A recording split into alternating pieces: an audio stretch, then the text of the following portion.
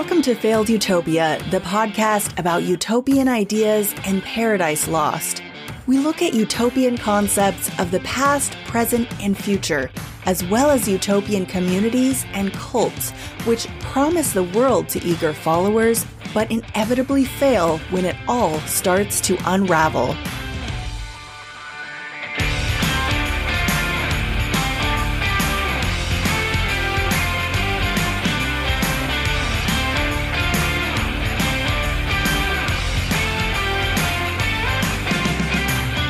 Over 20 years ago, Dubai began constructing the world's largest artificial archipelago of islands, designed to be a lavish oasis for the super rich. Today, the islands stand mostly empty, and some are sinking back into the sea. But the developers and government of Dubai refuse to give up on the mind-boggling mega project. Let me tell you about this astonishing feat of engineering, how it did work, kind of, but also hasn't panned out the way they hoped, and why they'll probably never let this one go, no matter how bad an idea it was. The United Arab Emirates, as we know, is a wealthy petrostate known for its luxury and excess, including the famous Burj Khalifa, the tallest building in the world at just over half a mile high. The Federation of Seven Emirates stretch along the coast of the Arabian Peninsula, and Dubai is the largest city in the Emirates, with a population of about 3.5 million. Now, to a place with such a rich upper strata of residents and visitors, nothing is more valuable than property along the ocean front. So faced with booming development and tourism in the early 2000s, developers and the Dubai government were faced with a challenge since pretty much the entire coastline had already been fully developed, but there was still enormous demand for oceanfront property. They came up with a plan to add more beachfront property by undertaking a colossal mega project, constructing artificial islands off the coast of Dubai specifically for the purpose of urban development. But these were no regular, boring islands, no. When viewed from above, the islands would form the shape of palm trees. There were 3 of these, then a map of the world, and finally the universe, which was a series of islands surrounding the world and consisting of the sun, moon, solar system, Milky Way, and a far-off galaxy. And then, next to one of the Palm Islands, another set of islands, called the Dubai Waterfront, would form the shape of a star and crescent, which of course is an important Islamic symbol. So, not too ambitious.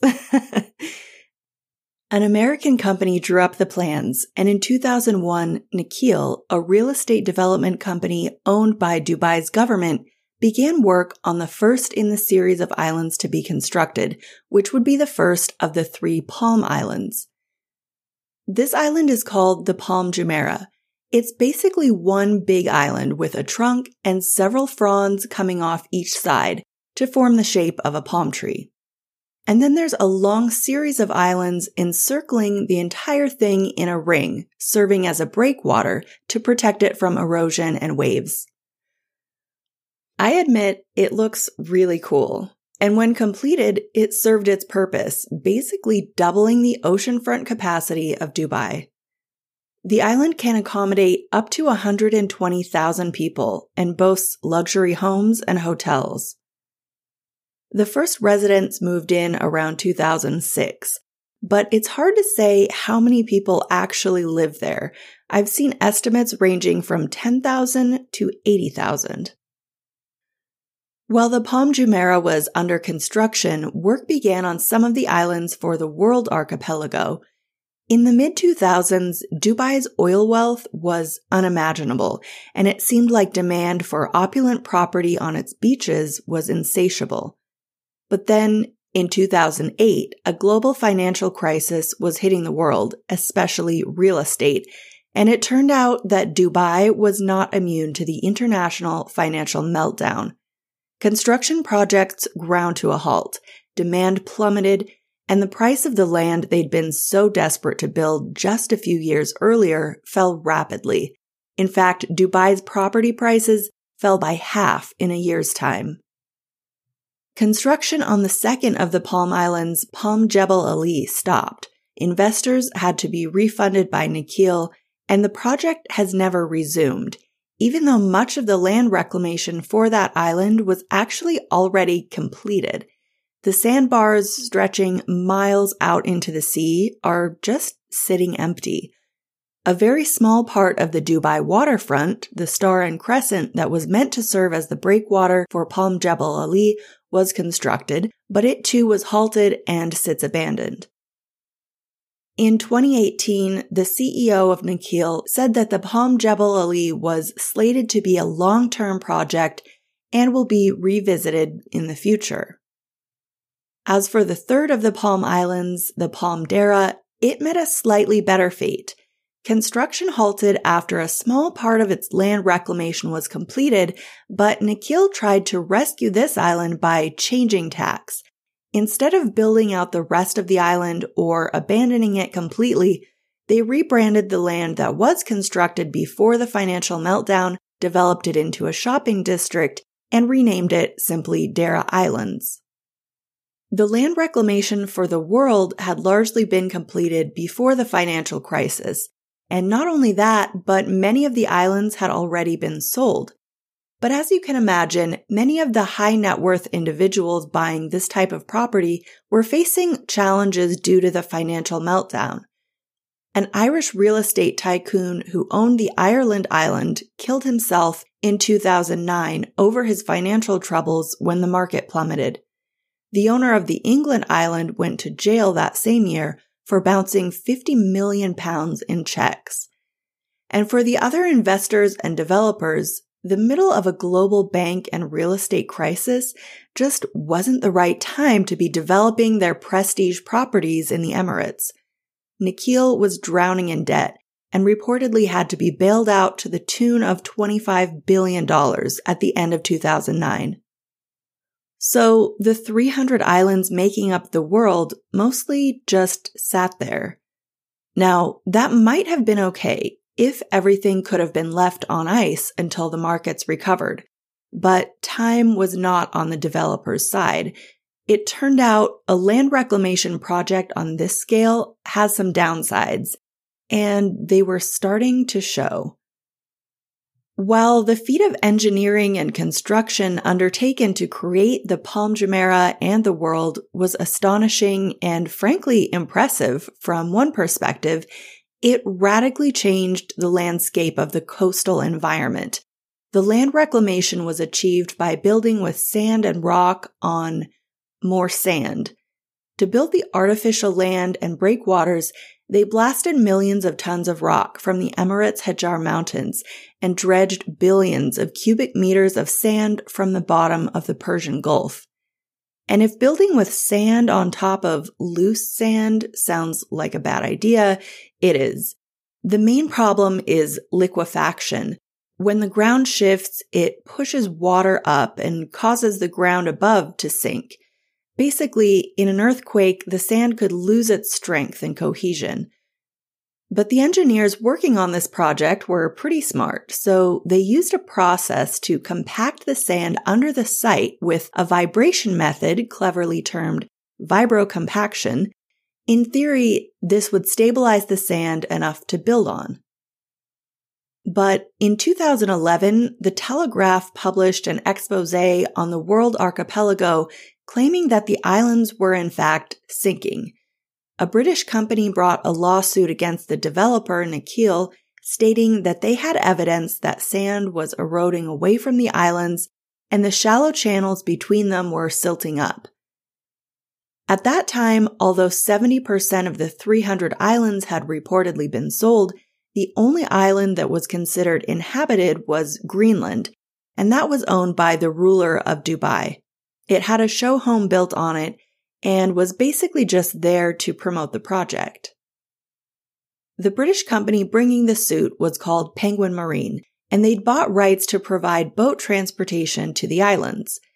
Lawyers seeking to get them out of their contract called the project dead, while lawyers for Nakheel responded that the project was simply in a coma, and continued to insist that the project would be completed and that the islands were not sinking according to their own surveying. The tribunal hearing the case in the UAE found for Nakheel, forcing Penguin Marine to stay in their contract. I don't have the expertise to determine who had it right, but in 2009, NASA satellites showed the islands to be sinking by 5 millimeters per year, according to the New York Times. Nakheel responded to the satellite imagery by asserting that the image resolution was low and that if the islands were sinking at that rate, they would have found evidence such as leaking or broken pipes, cracks in buildings, and broken windows, which they hadn't. Meanwhile, residents on Palm Jumeirah were finding problems with their supposed luxury homes. The developer had added units, greatly increasing the housing density on the island after launching the project. This led some investors who had purchased homes before they were built to complain that the end result was not what was promised, and they felt they were crowded and living on top of each other. Not exactly the opulent living arrangement they thought they were paying for. Then residents started complaining about the water quality in the channels between the palm fronds.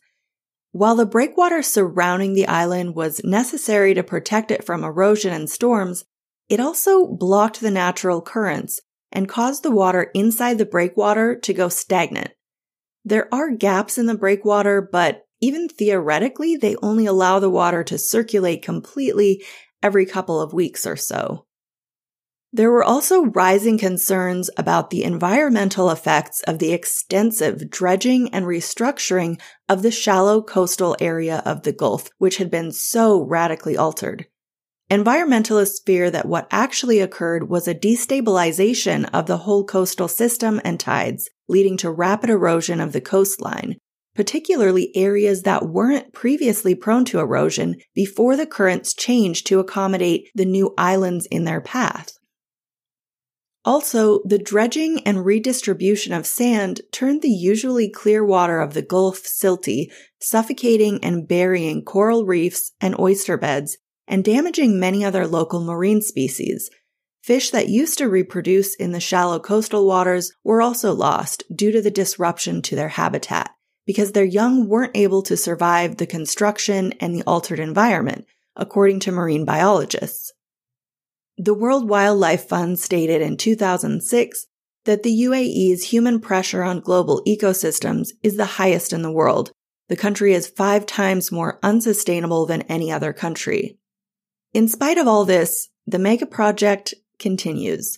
More of the islands of the world have been or are being developed, with hotels, resorts, beach clubs, and a few private residences.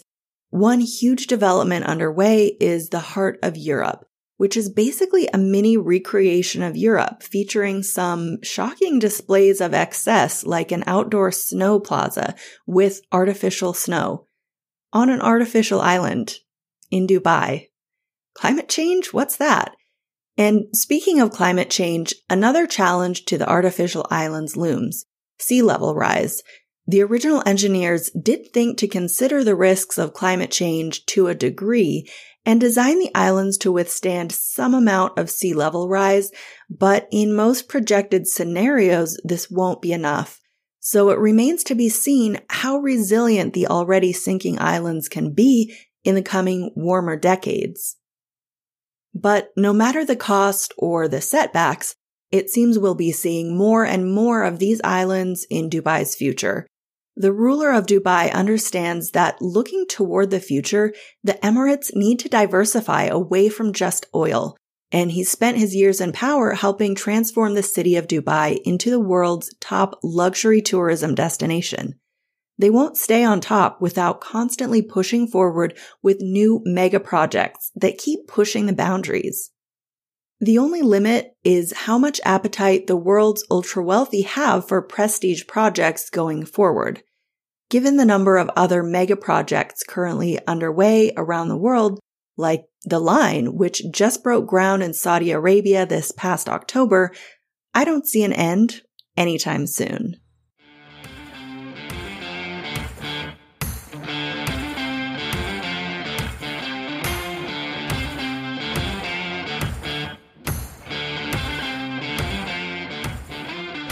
If you enjoyed this episode, please follow and leave a rating or review on Apple Podcasts or wherever you listen to help other people find it.